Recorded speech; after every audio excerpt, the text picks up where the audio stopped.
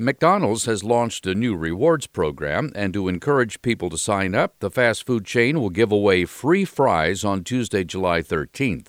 One member will also win free fries for life, and another 66 customers will be rewarded with 1 million McDonald's rewards points.